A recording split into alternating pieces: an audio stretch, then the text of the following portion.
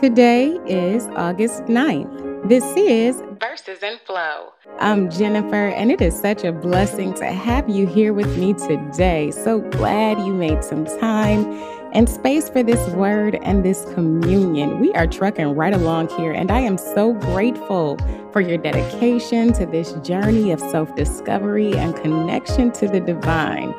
I'm grateful because I know how you're going to grow and get better and stronger as a result of this process. And I'm grateful because you are choosing to do it with me.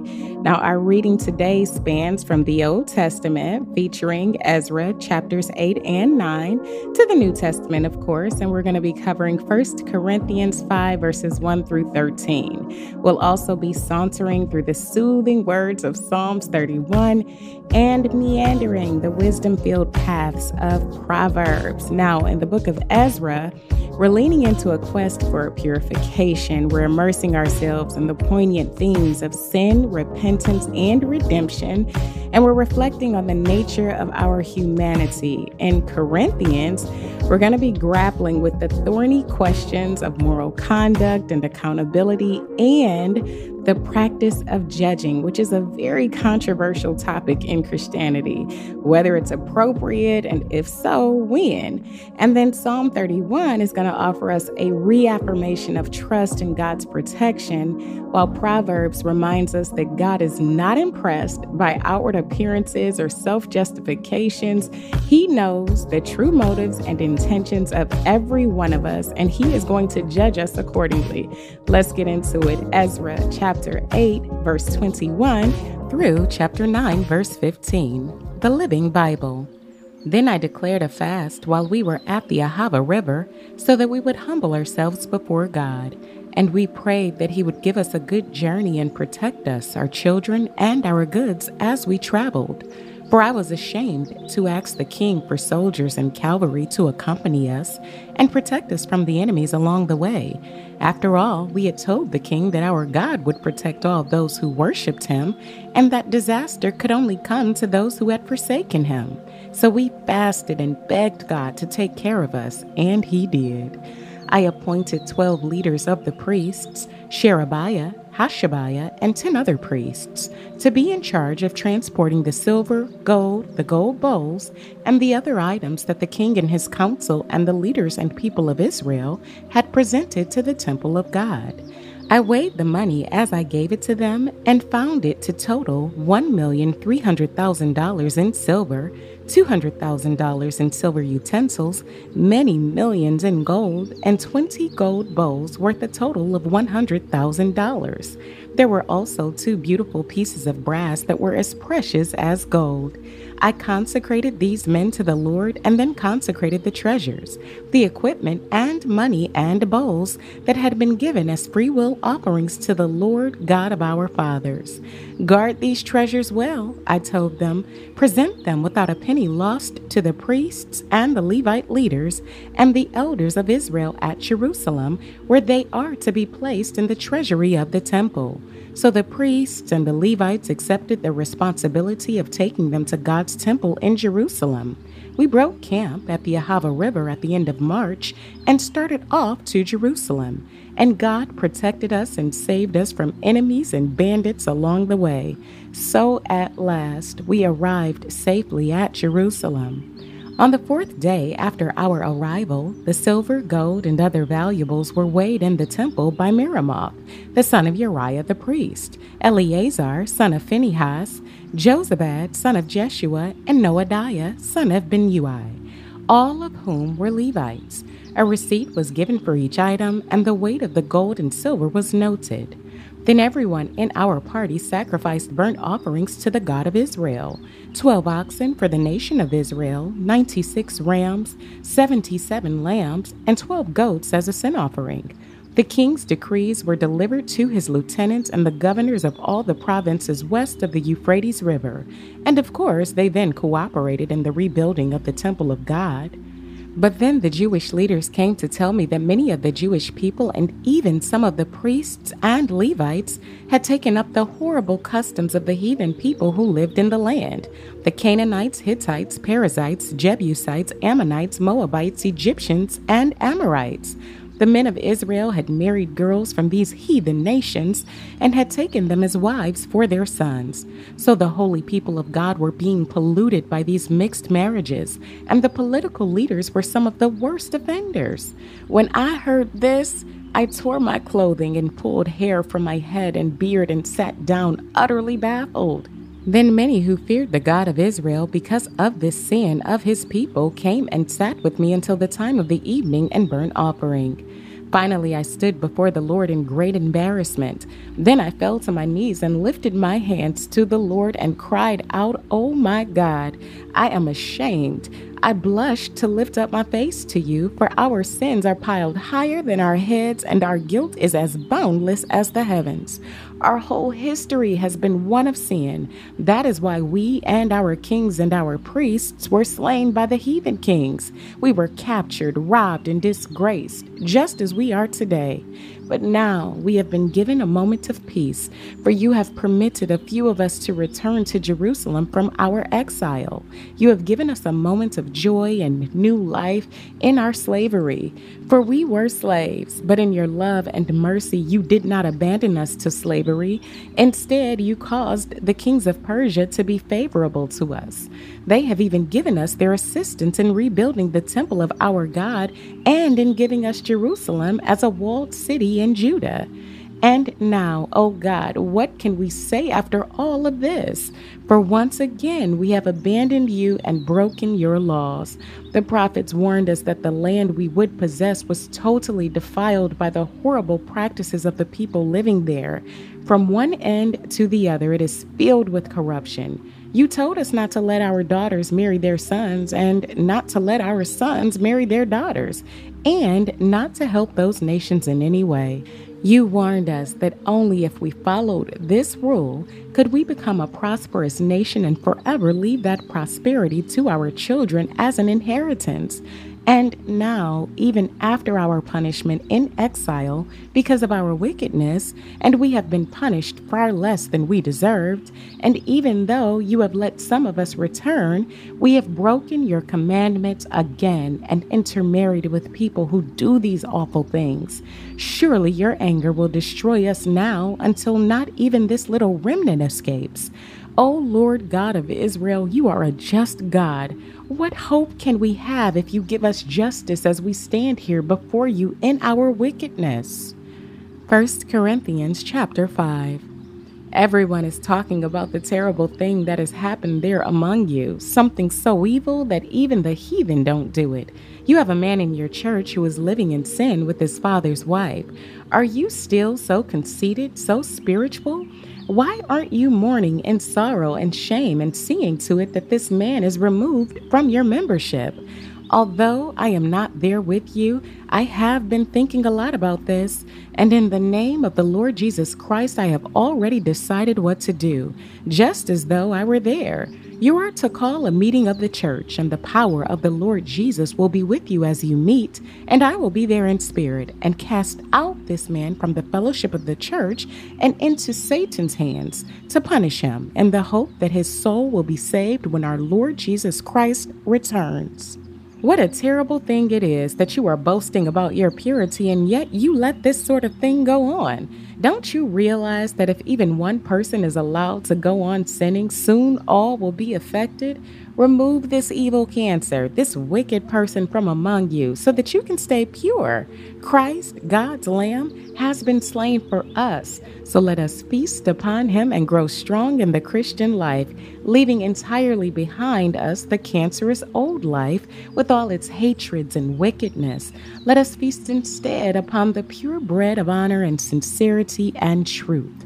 When I wrote to you before, I said not to mix with evil people, But when I said that, I wasn't talking about unbelievers who live in sexual sin or are greedy cheats and thieves and idol worshipers, for you can't live in this world without being with people like that. What I meant was that you are not to keep company with anyone who claims to be a brother Christian but indulges in sexual sins, or is greedy, or is a swindler, or worships idols, or is a drunkard or abusive. Don't even eat lunch with such a person. It isn't our job to judge outsiders, but it certainly is our job to judge and deal strongly with those who are members of the church and who are sinning in these ways. God alone is the judge of those on the outside, but you yourselves must deal with this man and put him out of your church. Psalm 31, verses 1 through 8. Lord, I trust in you alone. Don't let my enemies defeat me. Rescue me, because you are the God who always does what is right. Answer quickly when I cry to you. Bend low and hear my whispered plea. Be for me a great rock of safety from my foes. Yes, you are my rock and my fortress. Honor your name by leading me out of this peril. Pull me from the trap my enemies have set for me, for you alone are strong enough. Into your hand I commit my spirit. You have rescued me, O God, who keeps his promises. I worship only you. How you hate all those who worship idols, those imitation gods. I am radiant with joy because of your mercy, for you have listened to my troubles and have seen the crisis in my soul. You have not handed me over to my enemy, but have given me open ground in which to maneuver. Proverbs 21, verses 1 and 2. Just as water is turned into irrigation ditches, so the Lord directs the king's thoughts. He turns them wherever he wants to. We can justify our every deed, but God looks at our motives. Okay, so in 1 Corinthians chapter 5, verses 1 through 13 today, we see how Paul judged the Corinthians in a biblical way. He was rebuking them for tolerating a case of sexual immorality among them. Now, there was a man in this church, he was so trifling, while I'm talking about judging, but he was living with his father's wife, which was a serious violation of God's law, according to Leviticus 18 and 8, and even the pagan standards of morality. Cicero, who was a Roman writer, said that this kind of incest was an incredible crime and practically unheard of. Paul instructed them to expel this wicked person from their fellowship and to hand him over to Satan for the destruction of his flesh, so that his spirit might be saved on the day of the Lord. What he meant was they were to remove him from the church and from their fellowship and to leave him to the consequences of his sin, hoping that he would be driven to repentance and restored to God. Now, Paul also warned them that they were not to associate with anyone who claims to be a believer, but is living a sexually immoral life, is greedy, idolatrous, abusive, drunk, or dishonest. He said that it was their responsibility to judge those inside the church who are sinning, but not those outside the church who are unbelievers. God will judge those on the outside, but Christians are to hold each other accountable and to keep the church pure from evil influences. And we are still dealing with this today, and this is where things get a little tricky for us. I want to point out that there are some nuances and challenges that come along with judging other Christians, and judging just seems like such a harsh word, doesn't it? And this is a question I got from a listener, Dawn, a few weeks ago. She asked me, what did it really mean to judge other Christians and if it's appropriate to do so? And I really wanted to take my time with this and think through how to answer and do some research and studying to really come up with a thoughtful answer. And here's where I landed on this hot topic of judging people. So in my research, the Bible doesn't give us a simple formula or a checklist for judging others. At times, it even seems like we are getting two different messages about judging. But it is undeniable that Scripture guides us in discerning right from wrong, and it encourages us to help other believers navigate their paths. The first thing we have to do, if you're taking notes, this is number one. We have to distinguish judgment from condemnation. They are not the same. Condemnation says you're guilty and there is no hope for you. Judgment, on the other hand, or judging, on the other hand, says you missed the mark here, but let's work through this. I got you. There is hope here for correction and restoration. Let me show you something that you might not be seeing. The point is, we're not handing out life sentences here. We're not telling people that they are beyond recovery or beyond redemption. We're helping each other to make better choices in our lives. Condemnation is solely God's prerogative as the righteous judge, according to Romans 2:1-16.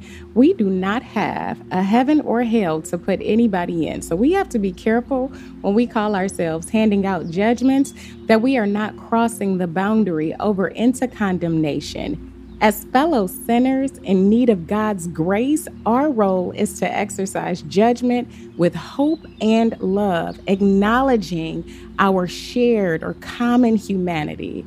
Now, the second thing we have to do, and this is key, we have to start with self-reflection and examination. Jesus' admonition to remove the plank from our eye before tending to our brother's speck in Matthew 7 is a reminder that we need to address our own failings before addressing others. This introspective approach invites humility and prevents us from becoming self-righteous, self-appointed judges of everybody else. This means knowing our own vulnerabilities and temptations and ensuring that our judgments are not fueled by harshness or hypocrisy, according to Galatians 6:1-5. The third thing, we need to offer tenderness. Our words need to be seasoned with love. Paul encourages restoring those in sin with a gentle spirit, shouldering one another's burdens in accordance with Christ's law, according to Galatians 6:1-2. Love, as defined in 1 Corinthians 13, should be our driving force, patient, kind, and devoid of resentment. Our judgments must stem from compassion, prioritizing the spiritual well-being of others over pride or anger or holier-than-thou attitudes.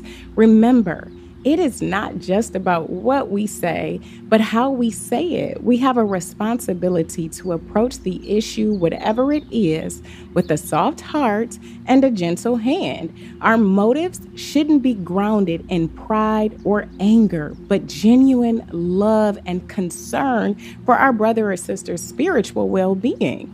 And then the fourth thing, we need to approach with respect and humility. Peter's counsel to honor all people, love the brotherhood, fear God, and respect authority, according to 1 Peter 2:17, this is resonant in the act of judging others. Even as we express our convictions, as we point out what we see in someone else's life, we are urged to maintain a demeanor of gentleness and respect. Our judgments shouldn't be overshadowed by arrogance or contempt or disdain, but instead, they should embody courtesy, kindness, and humility. No one likes to be talked down to, right? So when we're discussing sensitive matters, let's make sure we're not coming off as arrogant or rude or like we're somebody's mama or daddy. And even if it is our child that we're talking to, the same rules apply here. Remember, our children belong to God before they belong to us. The goal is to lift them up, to lift each other up, not tear each other down. And then the last thing, this is the last thing, yes, balancing truth with grace. Now, saints, let's think about Jesus here, the master of truth and grace. He never sugarcoated the facts, but he also showed compassion and mercy to those who came clean.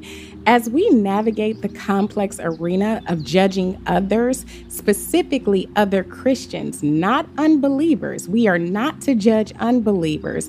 We must remember that both truth and grace are indispensable.